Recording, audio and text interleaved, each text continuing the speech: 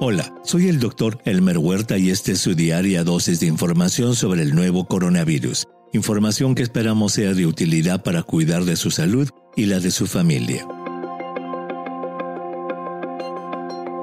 Hoy veremos qué posibilidad existe de infectarse con el nuevo coronavirus a través de alimentos o paquetes contaminados.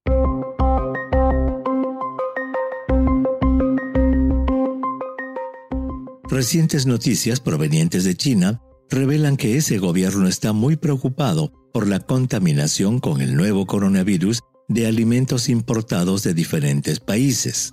Esa noticia ha vuelto a poner en el tapete el riesgo que tiene una persona de contraer COVID-19 por consumir alimentos contaminados por el SARS-CoV-2. Debemos empezar diciendo que hasta el momento no existe evidencia científica alguna de que la enfermedad se contraiga por vía oral, es decir, por la ingesta de agua o alimentos contaminados con el nuevo coronavirus. La noticia fue divulgada el 18 de octubre, cuando el Centro Chino para el Control y la Prevención de Enfermedades, el CDC China, confirmó la detección y el aislamiento de copias activas del nuevo coronavirus en el empaque exterior de bacalao congelado importado. De acuerdo con las autoridades del CDC chino, ese hallazgo, que sucedió en el rastreo de la fuente de un brote, podría estar relacionado con la aparición de las infecciones. Según las autoridades, esa fue la primera vez en el mundo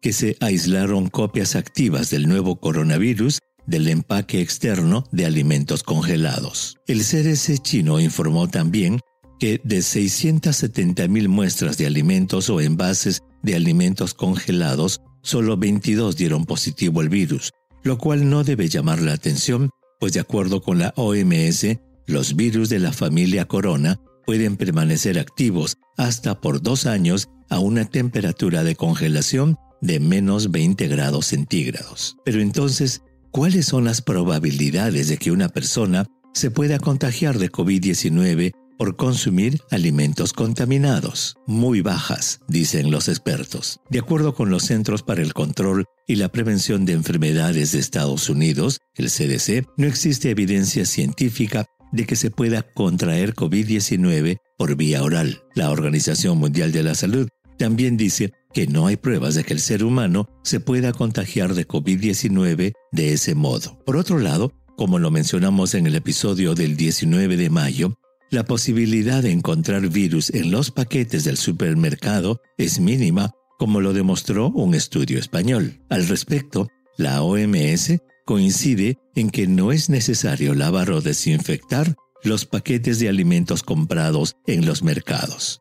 En conclusión, y dado que no existe evidencia científica de que alguien pueda contraer COVID-19 a partir de un alimento o paquete contaminado, los expertos insisten en que el lavado de manos es importante para poder eliminar cualquier virus que pueda estar presente en el paquete de algún alimento congelado. Envíeme sus preguntas por Twitter. Intentaremos responderlas en nuestros próximos episodios. Pueden encontrarme en @Dr. Huerta. Y si cree que este podcast es útil, ayude a otros a encontrarlo calificándolo y revisándolo en su aplicación de podcast favorita. Volveremos mañana, así que asegúrese de suscribirse para obtener el último episodio en su cuenta. Y para obtener la información más actualizada, siempre puede dirigirse a cnnespañol.com. Gracias por su atención. Chao.